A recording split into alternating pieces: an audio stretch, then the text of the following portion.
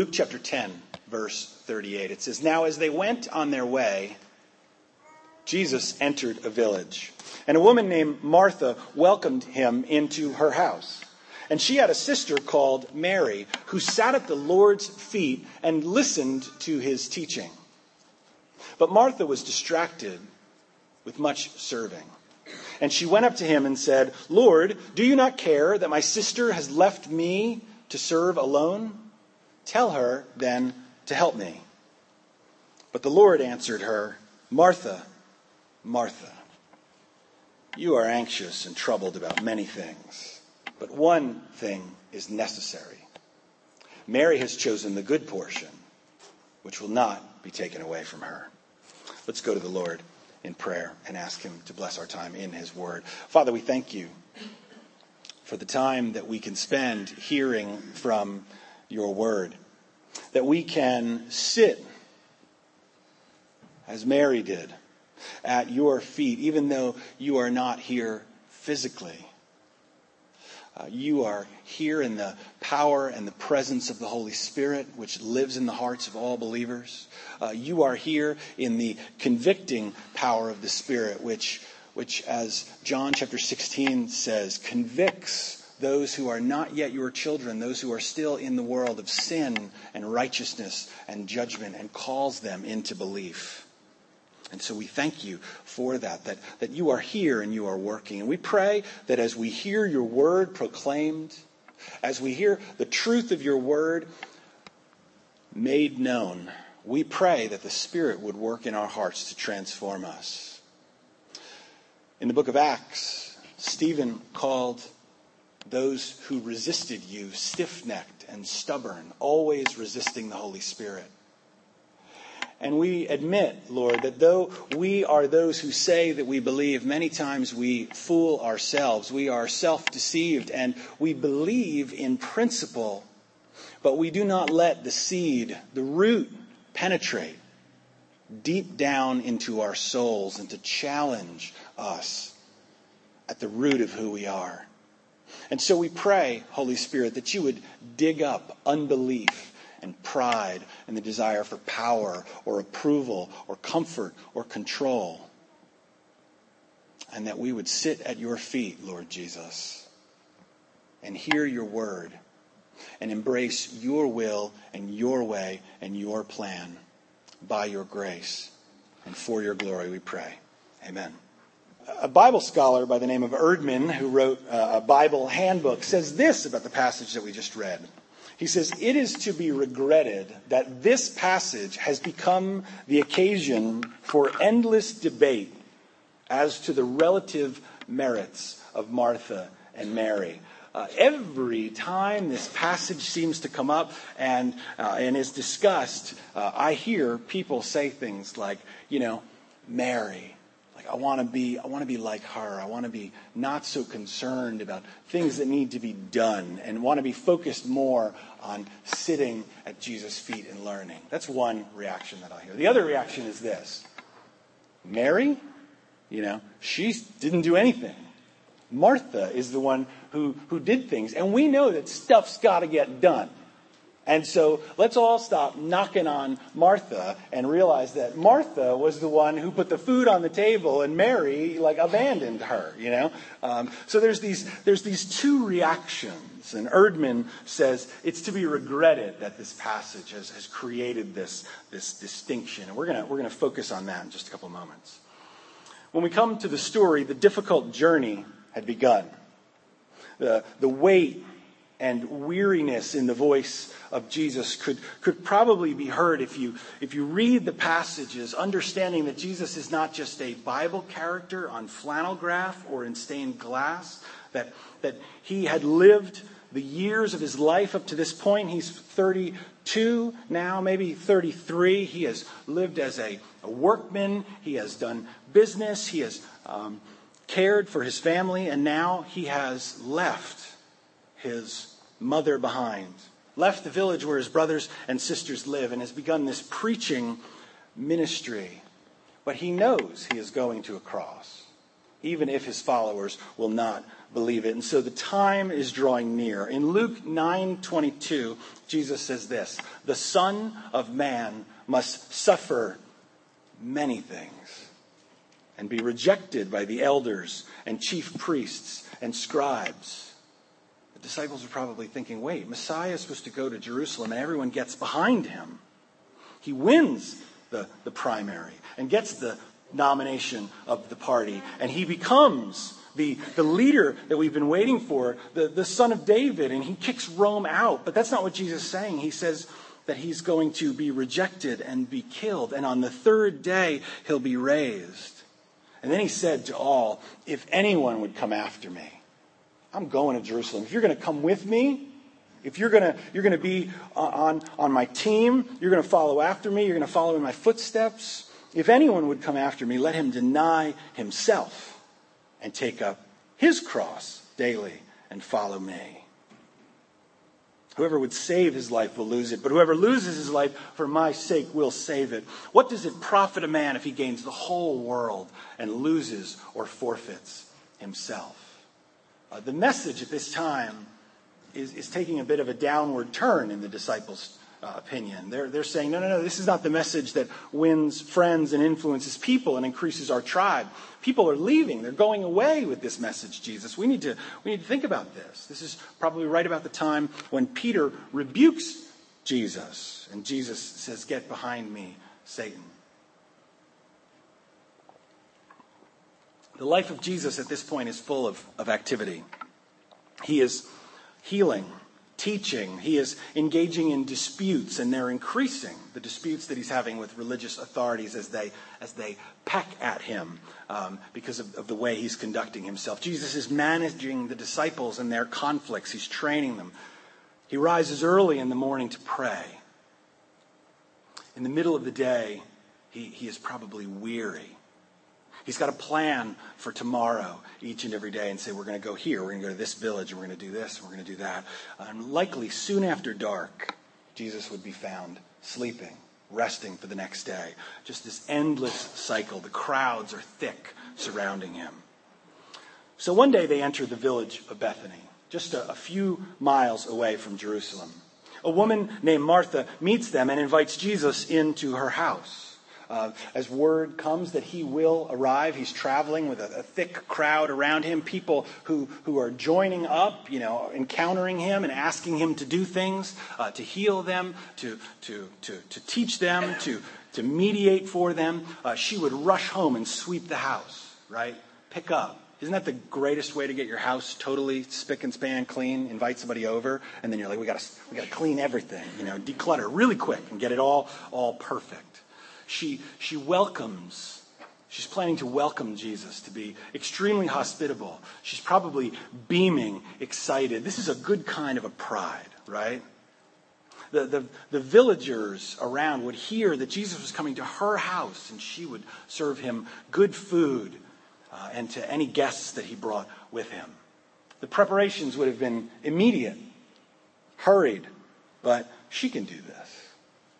Foods would need to be gathered and prepared. I imagine the meal, looking at the list of available foods, might have looked like this. I did consult with our resident chef and thought this could be what was on the menu. Perhaps a white bean dip with fig chutney, right? She'd make flatbread, kind of like a pita chip cracker to dip. Stuffed olives from the Garden of Gethsemane and grape leaves with feta cheese, a bulgur wheat salad. There would be bowls of hot lentils, a kind of a soup in the middle. She'd wow them with little pieces of flatbread with curried goat on them. Little appetizer there. A curried goat bruschetta. And for the main meal, grilled lamb chops with pomegranate juice and Galilean sautéed red snapper with roasted corn beurre blanc. How'd I do? Did I do good there? Good. Okay, good. And just to finish the meal off, she'd whip up some kind of fig and honey creme brulee. Let's just imagine she's got a torch in her kitchen there.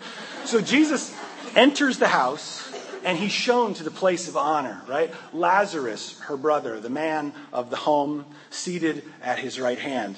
Peter at the left. No, not Peter. John got there first. No, Peter picks up John and moves him out of the way, and then Judas takes the spot on his left. James and John fuming and bickering, perhaps Jesus darting his eyes at them occasionally, until Martha swoops in, fixing the situation, just putting down a little bit of white bean dip with some perfectly seasoned flatbread crackers in front of them. Here you go. Eat up, boys. The main room of the house continues to fill up. This dinner reception that she's put together at last minute is going well. She is in the kitchen. She wipes her hands on her towel and reviews her mental list again. She's finished the dip. The salad is done. She's almost finished with another batch of stuffed olives and grape leaves. She had everything working on the red snapper. The roasted corn beurre blanc is going well. She'd sent a servant to market so that she could make enough of the curry goat bruschetta. Lazarus loves that. He always raves about that and says, make that. Since they had a little extra in the purse, she was going to go crazy and make the grilled lamb chops with the pomegranate. That was her mother's recipe. The villagers would hear. The master would be pleased. He would stop eating for just a second as she moved busily through the kitchen, being a good host, from the kitchen to the main room. And he would say, did you make all this? This is wonderful. This food is excellent. Inside, she felt strongly that Jesus was a good man, an amazing teacher. He was turning the world upside down. The Son of David come to liberate them. The people loved him, but he worked so hard. People said he was always so tired at the end of the day. Many times he had hardly had time to eat a meal in the middle of the day, and sometimes at night there'd just be simple fare. Look at him. He's so thin. He needed to look after himself or he'd just waste away to nothing. Well, he wasn't going to leave her house underfed. Nobody would ever say that Martha didn't satisfy her guests. As the trays continue to go out of the kitchen, she's putting the finishing touches on the wheat salad. She smells an unwelcome smell. Something is burning. The lamb needs attention, and the pomegranate juice is burning off. And now she can tell, just based on how much time she knows that she needs to cook, that the fish is probably beginning to scorch. Another smell detected, alerting her, like in the days of Moses, of war in the camp, when they would blow the silver trumpets. She knows that all is lost. More and more people are coming to eat. And now, as she's getting ready to serve more appetizers to them, she knows that the flatbread is burning. It is bad.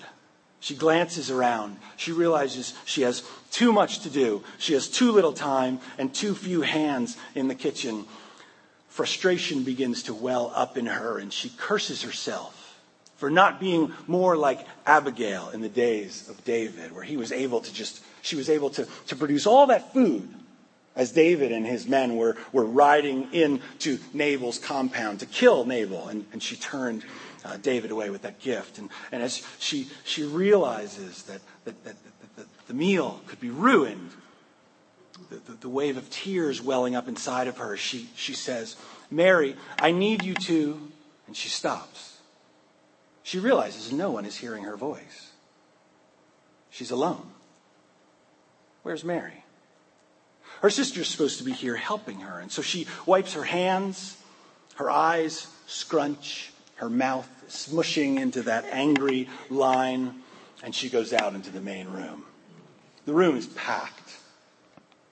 It only takes her a second, though, to spot her sister's dress and hair. And there was Mary, not leaning up against the wall near the kitchen, not stopped for just a second, hanging on the amazing final words of Jesus' sentence. She had no empty or full plates in her hand. Full plates, she thinks, and she glances, and the lentils that are supposed to be in front of her guests are just sitting there, getting cold. Her hard work ruined. She looks around and she sees Mary. Somehow she has managed to wind her way into the crowd and scoot and to work her way through all the guests. And she's right there, seated near Jesus, close to him. If she were just to reach out, she could touch his foot. And so, being who she was, she waited just a second. Perhaps Mary would come to her senses and realize that there was work to be done. She's not moving. She's not moving. Take a deep breath. Count to 10, Martha. That's what Lazarus always says. 1, 2. No, she's not moving. Jesus will help me, she thinks. And so she steps into the crowd as the anger begins to build. She twists her foot each step and avoids stepping on a guest or their plate. She winds her way here and there. It looks like the grape leaves and the olives were a hit. Peter seemed to be enjoying the bean dip, but he should not be licking his fingers. She circles around and positions herself so she could see Mary's face, and she stopped. Lord, she began, wiping her hands on her towel. Do you not care that my sister, looking at Mary now, eyebrows arched in a harsh V, she has left me to serve alone. Arms crossed dramatically, face pouting. Tell her then to help me.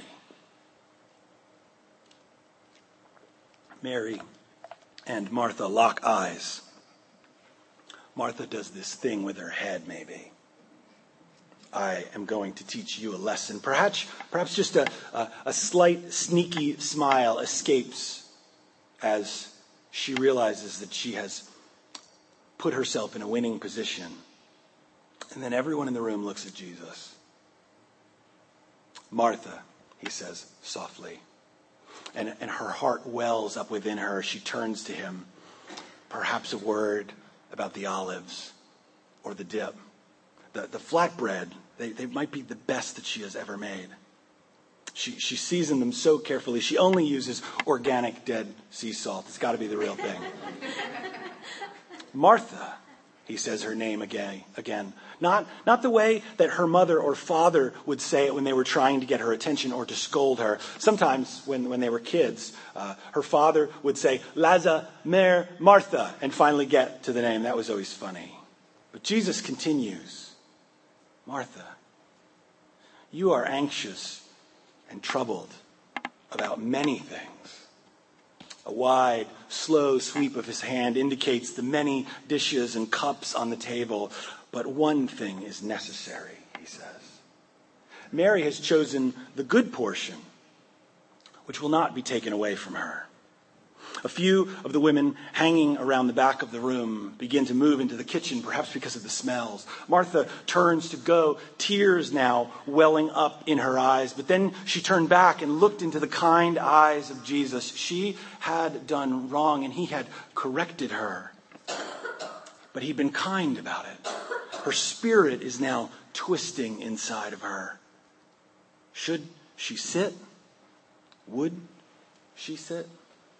We're not given the closing reaction of the story, but perhaps we can feel the emotional weight of how this would have unfolded. Interestingly, I believe that the implications of our story turn on a single Greek word. And it's going to be hard for you to see this unless you have a copy of the King James or the New King James. Up until the publication of the Revised Standard Version, the New International Version, the New American Standard Versions, the translations read like this. Verse 39, King James. She had a sister called Mary, which also sat at Jesus' feet and heard his word.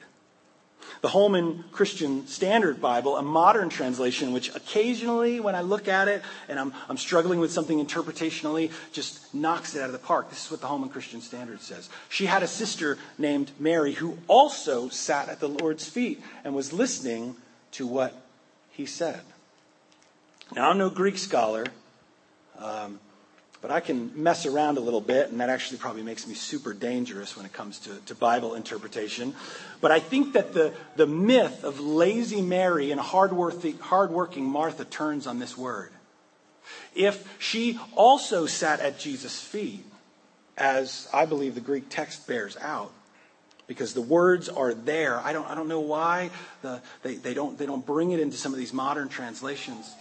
That doesn't make them bad. It just means that the translators made different decision there. It indicates that Mary had taken part in the preparations. She had done what was necessary and customary, what would have been considered sufficient. But then she had sat down. Martha was anxious and troubled, bothered and burdened by many cares. Jesus teaches that those who are burdened with many cares need to realize that he is there, and that he taught that there was no need to be anxious about tomorrow, that the Father was there and that he cared, and that he clothed the flowers and fed the birds and was teaching them that they should have no cares, but instead trust in their heavenly Father. And that a life free from care would mean that when the word was being served, all other service and activity could stop. Jesus was kind and gentle to her. He corrected her properly. Martha made a fuss in front of the guests, and in front of the guests, Jesus deals with her kindly and also redeems the choice of Mary. Ask yourself this question. If Jesus was there, if he had come into your house, and you were busy with much preparation, and you said, I've got so many things to do to make this perfect for you, do you believe that he would have told you to dial it back a little bit and to just take care and be simple about it? I believe he would have rejoiced in simple preparation and provision for his human needs. But Martha sought to honor Jesus with lavishness. And here is the danger. The more elaborate and complex our plans and preparations in the service of God, the greater the likelihood that our self can take the center stage in the midst of it.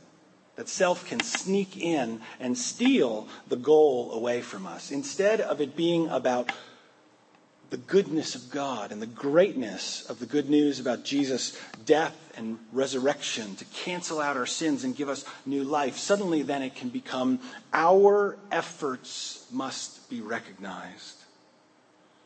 What was it that motivated Martha? Was it a desire to be seen? Is it self-importance and pride? Is it fear of loss of reputation? She had thought maybe that Jesus would come to her house, and she sent a messenger, or she went herself to ask, and he had accepted, and now she had to rise to the occasion. Maybe it was a craving for the affection and commendation of the Lord, that he would say, well done. And she would cherish and enjoy that forever. Our relationship with God is not built on what we do, but on what he does. Only one thing is needful, Martha. There's a richness in that phrase as he addresses Martha. My Greek professor, Dr. Howell, might have said it this way about these sentences here, that they were pregnant with meaning. I love that the careful study would give birth to application in our minds. Martha desired to prepare many things, while Mary knew that only one thing was necessary. Martha prepared many portions, while Mary prepared only one, and her chosen, received portion then was the good one. Mary's preparation allowed her to sit and to eat the bread of life, while Martha was bound in the kitchen in a prison of her own making. She was starving herself of what she needed most, trapped there by her busyness. Thank you, Jesus says, for what you have done, Martha, though there's no need for all of this fuss. G. Campbell Morgan says this in his commentary: I can see her. I have met her in this life, haven't you? Those hurrying feet, those swiftly moving fingers, love suddenly suggesting to her something else to make the welcome more perfect. And so what is necessary by care and concern is multiplied by 2, and then by 4, and then by 8, and then by 16. He says, she was a great soul desiring to express love But when her plans were frustrated, she deflected her anger onto her sister and onto the Lord. Bible scholar Leon Morris says, life has very few real necessities. And if needed, we can do without much on which we presently waste our time. We believe, and I believe we believe this rightly, that Jesus appreciates all that we undertake for him. But we need to ask the question is it God's desire that we undertake much for him, or that we sit at his feet? Can love express itself ultimately in service of God? Or must it take the posture of devotion first? Which is better? To live a life of the contemplation of the goodness of the Lord, or to live a life of action and service?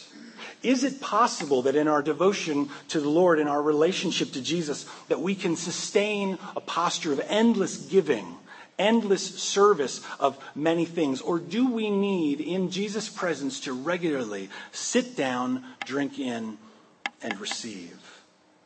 I think that Jesus, or Luke rather, views this story as a parable. Bethany in this house is the stage, and these two women are the players. What we have here is the answer to the question of which is better. Which is better? The life of contemplation or the life of action? To serve the Lord or to fill our mind with his glory and his goodness? I sympathize with Martha. I am on the side of those who say, but stuff's got to get done. You know, we need to be active in his service. There's a need for more hands. Did Jesus himself not say, look at the fields. They are ready for harvest. There are many who need to hear the truth. The problem is not that the grain is not ripe, but that the workers are few. And that there's a need for workers to be sent out. And so Jesus says, pray to the Lord of the harvest that he send out workers. I hear the story being told, and I think Martha knew that something needed to be done. She is a woman of action, and she expresses her love to God by acting. There are few who work in the kitchen, and even fewer who are willing to wash all the dishes. We're told to serve the Lord. Luke 4:8, Jesus himself says, it is written, worship the Lord your God and serve him only. But then we also see in Acts chapter 17, verse 25, in the preaching of Paul says that he is not served by human hands as if he needed anything. And Jesus himself teaches in Mark chapter 10, verse 45, even the Son of Man did not come to be served, but to serve and to give his life as a ransom for many. I believe the problem which creates the conflict is that Martha makes the mistake of letting her own preparations get in the way of what really mattered.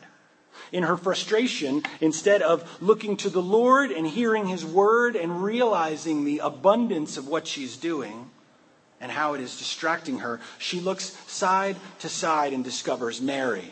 She shifts from her devotion to indignation, and she vents her frustration on the Lord and at her sister, embarrassing herself in her attempt to embarrass her sister, embarrassing her guests, opening herself up to gentle correction. Ephesians 6:7, Paul says, serve wholeheartedly, as if you were serving the Lord, not people. The error, I believe, that Martha commits here is that she is serving the people not for the glory of God, but perhaps for the honor of men, or perhaps for the attainment of a blessing, or to demonstrate her own self-sufficiency. We need to guard against this in the Christian life, particularly when we attempt things for God. Which is better, to minister or to be ministered to? As we drive to a conclusion, I want to point out 5 principles, and I believe they're parallel principles that will point the way as we seek to conform our hearts and our church culture to the heart of God. Okay, here we go. Ready? First, ministry flows from being. Ministry flows from being. If you're taking notes and you're getting that down, I'm going to say it again. Maybe you're not, but you may get like 3 points in and say, like, wait a minute, this is going somewhere. I'm interested in, I'm going to write this down. So ministry flows from being. What we do must flow from who we are. It cannot be reversed. Listen to what Jesus says about serving him in John 15:5. He says that apart from him, we can do nothing. All of our works, all of our service, apart from Jesus working through us by the power of the Spirit, all of our works are dead and empty, separated from him. So ministry flows from being. In order to accomplish anything, second principle, grace must flow in. We must primarily be receivers, even if we want to be ministers. Mary knew instinctively, perhaps, that she needed to stop doing and take time to just be in the presence of the Lord. What does the Bible say? Be still and know that he is God. That's a call to contemplation and devotion. The psalm, the favorite psalm in the Bible, Psalm 23, says that God, the shepherd, led the author beside quiet waters. What do you do beside quiet waters? You rest. You recover. You eat a little grass, right? You drink a little water. Mark 6:31. Jesus says to his disciples, come with me by yourselves to a quiet place and get some rest. So ministry flows from being. Second, to accomplish anything, God's grace must flow in. Third, who I am is prior to what I do. We so often can get wrapped up around the Bible text and we focus on the imperatives, the commands, and not the indicatives, what God has done. One scholar says this, because God works and has worked, therefore man must and can work. Galatians 5:25 says this, since we live by the Spirit, let us keep in step with the Spirit, right? The Spirit of God is in us. God is working in us. He has raised us to newness of life. He is dwelling in, convicting, empowering, creating, conforming us to the image of Christ. Since we live by the Spirit, let's keep in step with the Spirit.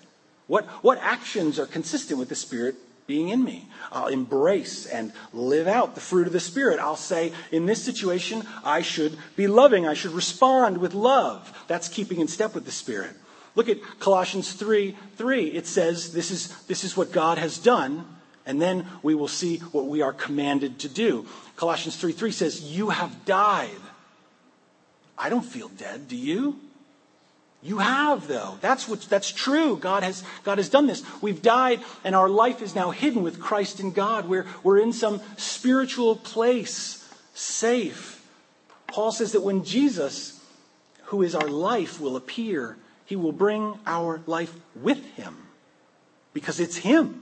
And our life is hidden with Christ in God. Put to death, verse 5 says. Now here comes the command. We focus, we say, no, we trick ourselves and we think, I need to put to death what's earthly within me so that I can earn the affection of God and I can attain this truth. No. This happens. This has happened for the believer. He has died and his life is hidden with Christ in God. Therefore, he is able to put to death whatever belongs to his earthly nature, sexual immorality, impurity, lust, evil desires, and greed, which are idolatry. Who I am is prior to what I do. Fourth, I cannot give away what I do not have. I cannot give away what I do not have. I want to share a word from God with someone. I want to share peace. I want to share joy. I want to encourage people to grow in their faith. I want them to be stable or self-controlled or kind. But look at what Isaiah 50, verse 4 says. The Lord has given me the tongue of those who are taught, that I may know how to sustain with a word him who is weary. Morning by morning he awakens. He awakens my ear to hear as those who are taught. In order to serve in the spirit and power of Martha, right? And to accomplish something, we must first sit at Jesus' feet like Mary and hear. We must hear and receive and be filled and be full so that we can share with others. So we're getting close to the foundation here. We're taking this journey towards the center. This is the fifth principle. Actually, there are 6. I got my math wrong here. I make it my goal then, on a daily basis, this ought to be our regular focus, to abide in the goodness and the love of God, to grow in grace, to accept, to acknowledge it as real, and then to abide in the unfailing, never-ending, steadfast, free-flowing, undeserved, forever-lasting, incomparably lavish love of God. You thought Martha was busy making preparations? God exceeds anything which Martha has done. He lays the entire setting of the Old Testament to show us exactly how offensive and horrific sin is and what must be done to cancel it out. And then he sends Jesus to demonstrate his love for a sinful world. Let me show you. 1 John chapter 3, verse 1. See, notice, what kind of love the Father has given to us. Let's unwrap it and unpack it and consider it. See what kind of love the Father has given to us, that we should be called the children of God. We, Ephesians calls us children of wrath, but now we're being called children of God. And so, John says, we are. Ephesians 2:4 speaks about God and says, God being rich in mercy, because of the great love with which he loved us, even when we were dead in our trespasses, he made us alive together with Christ. Wow.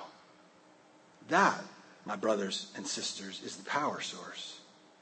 That, as we live in Christ and as we consider his teachings and as we center ourselves in who Jesus is and what God is accomplishing in us, we must stake our claim and build our house there. That God loves us with a great love, even when we are dead in our trespasses. And that ought to be the fuel and the power.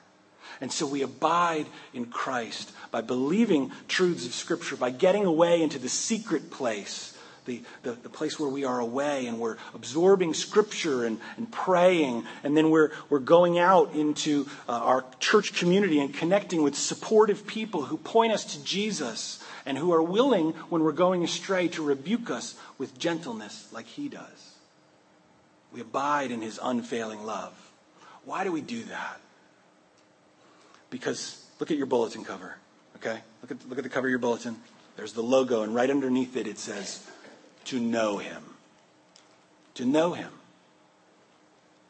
That's the goal.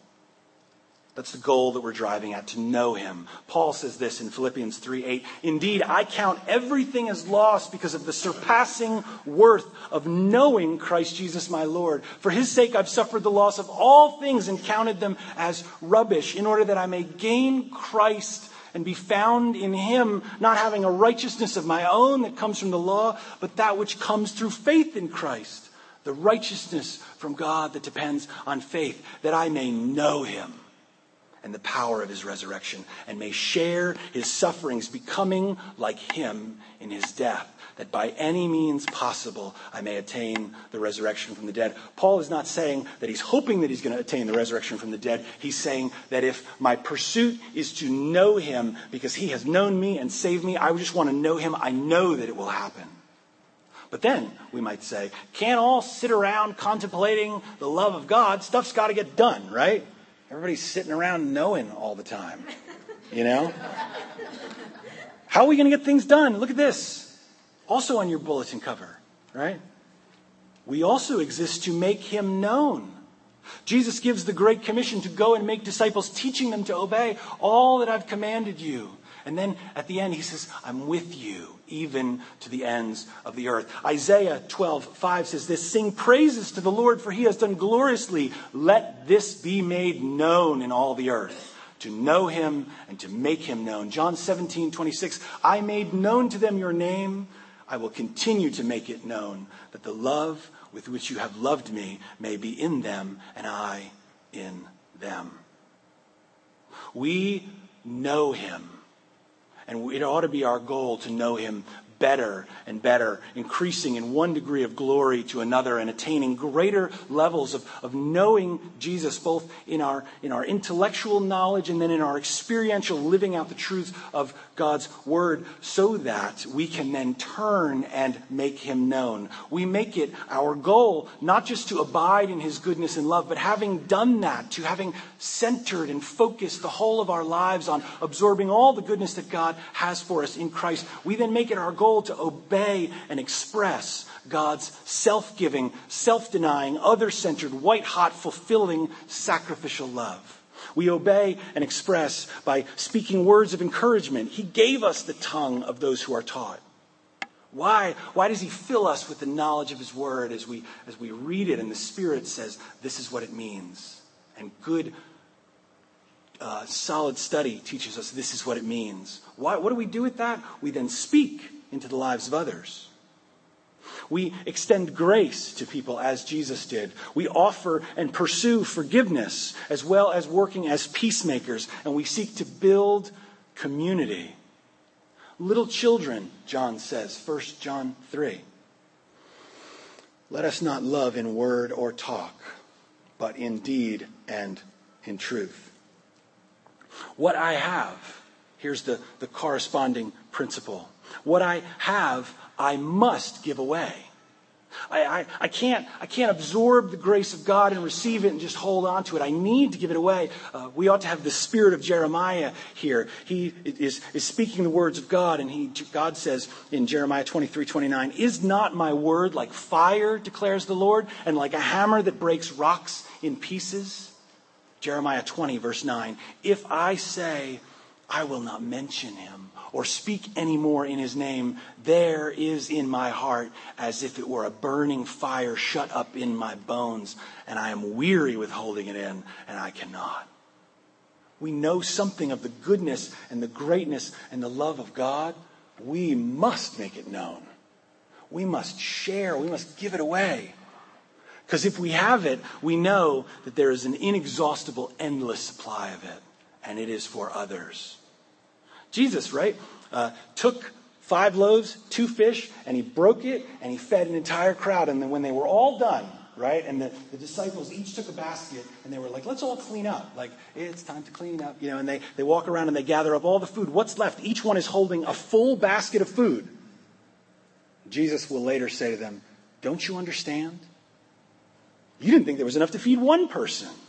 There's enough to feed everyone here, and you got your own basket left over. There's enough to give it and give it and give it and give it and give it away. What I do flows from what I am. If you are a Christian, you can say this with confidence. God is in me. The Holy Spirit is in me. Jesus is in me, and as I abide in him and am filled up with him, it pours out and goes where the word needs to go. Because God is interested in being in your home and in your church and on your job and wherever it is that you go.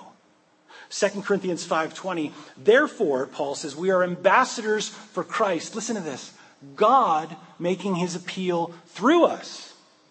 We implore you then, he goes on to speak to the Corinthians, we implore you on behalf of Christ, be reconciled to God. Why does God pour grace in? Because he loves fallen, broken sinners, and he's calling them to himself. But grace is poured in such abundant supply because it's meant to go and to flow through.